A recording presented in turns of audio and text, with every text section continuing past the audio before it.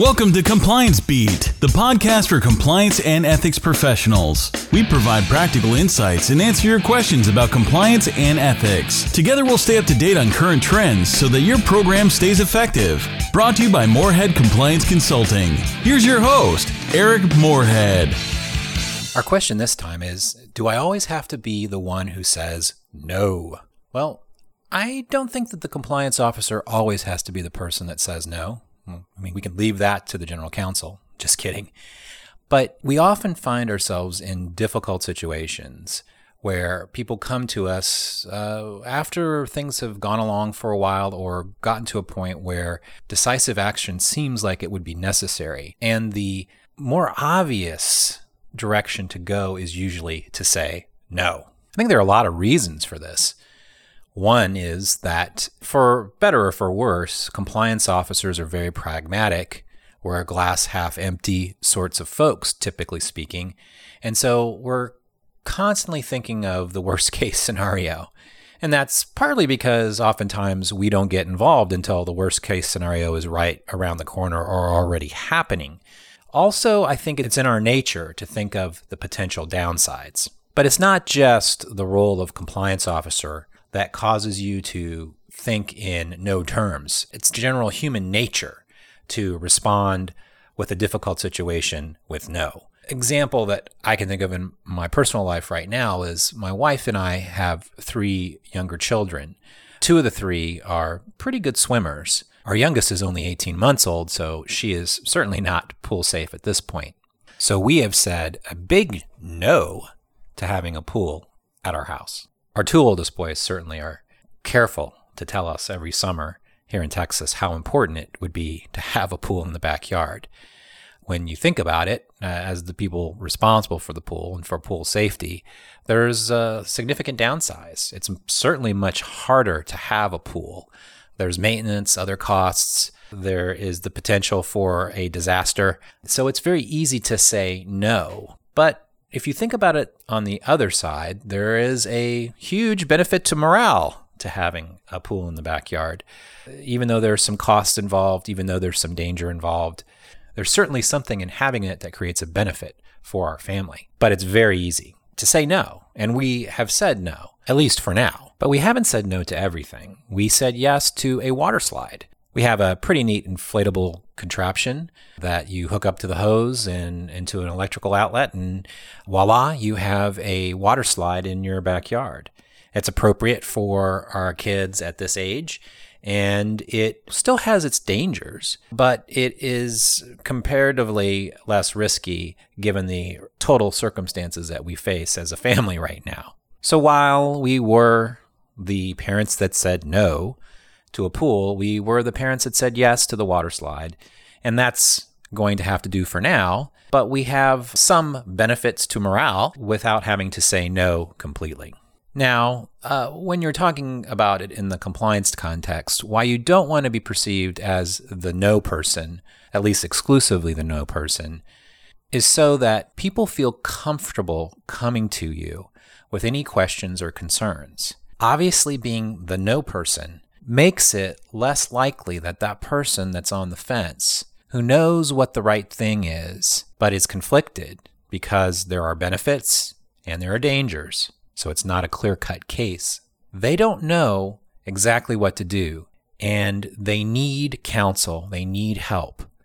Being known as the no person makes it less likely that they're going to come to you and decide to involve you. An example of this that I'm familiar with goes back about a decade, back in Houston, Texas, at the time when Houston was a center for over-the-counter energy trading. This is in the wake of the Enron scandal, which involved some trading concerns along with the accounting frauds that brought the organization down. But there were many, many players in the energy trading market in Houston. And one of these players had a trading desk where there were some trading strategies that were being employed that, shall we say, were at least problematic. These trading desks typically have a half dozen, give or take, individuals. People that would be at the desk would be the traders themselves, some risk analysts, and other associated personnel. For most organizations, there was also a compliance officer or several compliance officers that were also either on the floor or adjacent to the floor that were involved or were meant to be involved in the trading process. Sometime after these particular trades occurred that were being reviewed by regulators, sometime later, I had the opportunity to hear the testimony of the traders and the risk analysts that worked on this desk. And when the topic came up as to why they did not go to the compliance officer that was assigned to their group, they uniformly answered in the same or similar way. What they said is, we weren't entirely sure that what was going on was right, but we certainly weren't sure that it was wrong. It was a question, but we knew from past experience that the compliance officer always said no. So we knew they weren't a person we could go to ask about it because they would just shut it down. So this activity that caused the organization to have to spend millions of dollars and answer regulatory inquiries for several years shook up the lives of a couple of dozen employees. This all went on for over a year before it was discovered by other means internally and reported to the regulators. So for over a year, these individuals that were working on this trading desk had some questions, and it was more than one. It was several of them that had questions. But they were not comfortable going to the compliance officer because they felt that the compliance officer would unilaterally say no without hearing out what the pros and cons, if you will, of this trading strategy was. Now, it could have been that the compliance officer would still have to say no. The moral of the story is certainly not that you say yes always and that you bless everything and be the person that's not any kind of gatekeeper. But the perception that you will always say no under any circumstances will cause people not to approach you. So what's the answer? Well, I think there are several ways to approach this. One is, going back to the last example, the compliance officer really wasn't as ingrained in the culture of the trading desk as perhaps he or she could have been. But another thing that I think could have been helpful, there's this notion that comes out of comedy improvisation, particularly the Second City in Chicago, of yes and. Some of you may have heard of this concept before. The idea is that when you're having discussions, when you're trying to collaborate, when you're working with your coworkers and other stakeholders, instead of approaching a question or query or statement by someone else with no, you approach it with yes and. You open up the discussion. So it's not a unilateral yes. Yes, I agree with you. Go ahead, go forth and do what you're going to do. It's yes and let's also consider this. Or yes and, well, have you thought about X? This is a good approach because first, it makes you more approachable. Opening with no just closes those doors. Opening with yes doesn't make you the barrier anymore. Second, this can provide unexpected results and sometimes very practical results because you're opening up the dialogue and it's no longer a mandate just from the compliance office. It's a collaborative effort with the people that are in operations. So when you say yes and whatever follows, they are going to come back to you and the process becomes a back and forth and can garner some results that you can't even expect. Now, some of those results may not be actionable, but some of them may lead you in a direction that has a solution that you would have never thought of otherwise. So, next time, instead of jumping right to no, consider yes and. Because if we want to be an effective ethics and compliance professional, we just can't be the person who says no. If you have a question you want answered on the podcast, be sure to submit it on compliancebeat.com. Now, here's the upshot. The upshot this time is no. You don't have to be the person that always says no. Use communication tools such as yes and theory to create a conversation between yourself and your audience about compliance and ethics at the organization. Be open and be collaborative. You never know where it might take you. Today we have 3 questions with Richard Bistrong. Richard is the CEO of Frontline Anti-Bribery LLC and has spent much of his career as an international sales executive and currently consults and speaks on foreign bribery, ethics, and compliance issues from that frontline perspective. Richard was the vice president of international sales for a large publicly traded manufacturer of police and military equipment, which included residing and working in the UK. In 2007, as part of a cooperation agreement with the United States Department of Justice, Richard assisted the United States, the UK, and other governments in understanding how FCPA bribery and other export violations occurred in international sales. Since resolving his case, Richard now consults, writes, and speaks about current frontline anti-bribery and compliance issues. Richard was named one of Ethisphere's 100 most influential in business ethics for 2015 and is a contributing editor for the FCPA blog and speaks and writes on topics of corruption and compliance extensively. Welcome, Richard. Thank you, Eric. I appreciate the introduction, and thank you for asking me to join your podcast series today. Thank you. Can you talk about your career journey? How did you end up in your current role? So my career journey started with a family business, manufacturing bullet-resistant vests, what we often call bulletproof vests. And that was sort of my entry into the aerospace and defense field. But Eric, mostly focusing on U.S. sales, U.S. law enforcement, U.S. military, what we might consider to be low corruption risk. Very organized procurement systems and civil service. So it was sort of a low-risk environment. And even after we sold the family enterprise in the early 90s, I continued in that role for what was then a competitor, but with a much more diverse portfolio of products. Again, focusing on U.S. law enforcement, U.S. military sales. But in 1997, as this company was publicly traded, rapidly growing, and, with each acquisition, Eric, came a little sliver of international business. So by the late 90s, through acquisition and organic growth, the company was going to go ahead and hire a VP of international sales.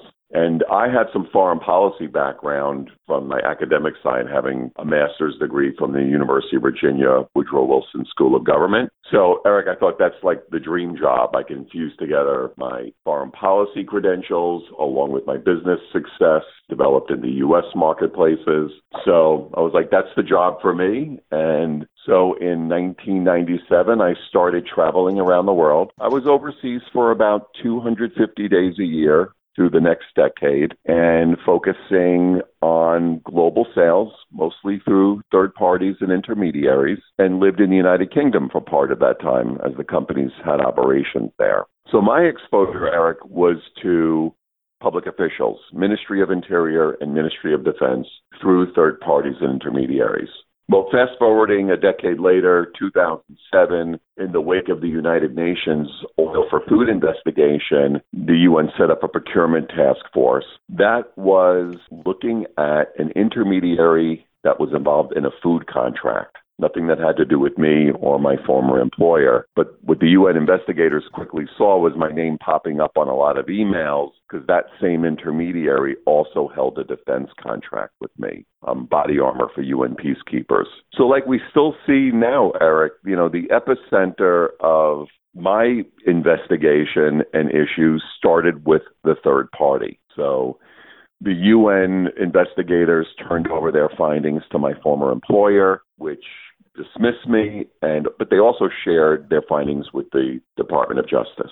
So after being dismissed in 2007, I get called in by the DOJ as the target of a criminal investigation relating to the FCPA. I knew I was in a great deal of trouble, not just on the UN, but other bribery schemes in which I engaged in. I wasn't thinking about taking my case to the courtroom, to a judge and jury, and I ended up cooperating for 5 years.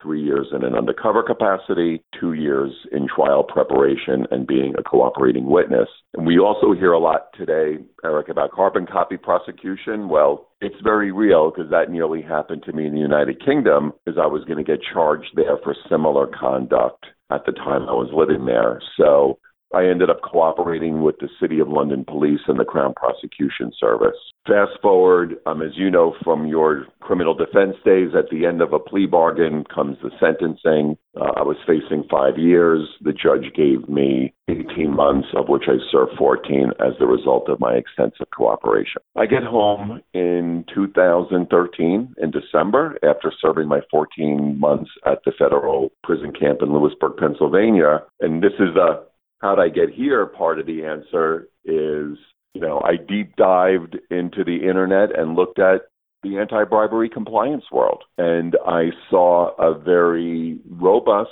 well-experienced and resourced field of practitioners from the law perspective, audit, investigations, forensics, analytics. But what I didn't see, Eric, was really much of a discussion about what actually happens out there. The human consequences. The human consequences. In Texas, you have Harold Jack Stanley, right? Sentenced, from KBR. I mean, these are, myself including, well-educated, well-compensated professionals that certainly didn't need to risk their liberty by breaking the law. So what's happening? What's it like in the field? The human consequences, the behavioral consequences. What are people thinking? What are they confronting? What are the rationalizations at the front lines of business? So I felt there was a need to talk about that from a compliance perspective and also from an audit perspective. I mean, Eric, I pled guilty to bribing a Dutch police official for a law enforcement contract. I doubt the Dutch police made anybody's risk maps in recent years. So, I don't think there's such a thing as no risk. And I think a risk-based audit process can miss risk. So I just started sharing, real-world stories, real-world perspectives, and hope that, particularly for corporations, that maybe I'm raising some elements that some of their own teams on the front lines might not be talking about so that compliance can better engage with their workforce, to calibrate their programs to the real-world risks that their teams face and hopefully create a team of compliance ambassadors. So apologies for the long answer, but that's what got me to this podcast today. Yeah, no, it's your journey, and that's what we're interested in. The second question is, if you could go back in time and tell your younger self one thing before you held your current role, what would that one thing be? It might be hard to limit it to one thing, but if there's one central thing, what would that be?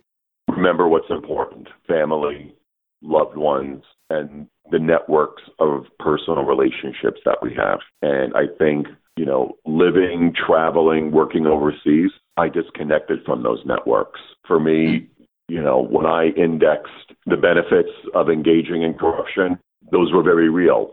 The paycheck, a bonus, a forecast. The consequences, the risks of getting caught for society, for myself, for my family, those were abstract. And when people ask me that question, that, when I'm working with corporations, the first thing I share is, when you're struggling with a decision, call home. Talk to your loved ones, hear the voices of families and friends, because if you make the wrong decision, that's the voice you're going to lose. Then call compliance, but don't ever lose the importance of the people in your life. And that, I think, is very easy to forget when you're working far away from home. And lastly, if you could peer into your crystal ball, what one or two trends in compliance and ethics do you think will be important over the next few years? I think and I'm looking forward to meeting you at the Compliance and Ethics Institute. And, it's something that I'll just raise the question during my advanced discussion group is, does defensible compliance mean understood compliance? So we see no shortage of discussion about what is the DOJ or SEC looking for if there's trouble, right? What does our compliance program need to have? But I think we're starting to see a shift toward what do we need to engage our workforce so that our compliance and ethics programs are embraced and understood. I think it's fantastic that the SEC is bringing Professor Francesca Gino in to lead a keynote. She wrote a wonderful book called Sidetrack: How Our Decisions Get Derailed. So I really do see a trend toward, let's understand what the behaviors are. Let's look at the research so we know how we can tip our workforce to the right side. Eric, you referenced a wonderful piece in LinkedIn from NPR about the millennial workforce and how ethics and meaningfulness is such an important part of what people are looking for in terms of the corporations that they're working for. And I think that's much different than our generation and our parents' generation, which was, much less of a focus on culture. So I really see that behavioral trend, particularly in the context of the millennial workforce, as being taken much more seriously in terms of what do we need to do beyond a set of rules, policies, and procedures to motivate our workforce. Well, I can't thank you enough for spending a little bit of time with us today, Richard. It was my pleasure, Eric. Thank you. Thanks for listening to Compliance Beat. Check out our website, compliancebeat.com. This podcast is brought to you by Morehead Compliance Consulting. Be sure to check us out at moreheadconsulting.com.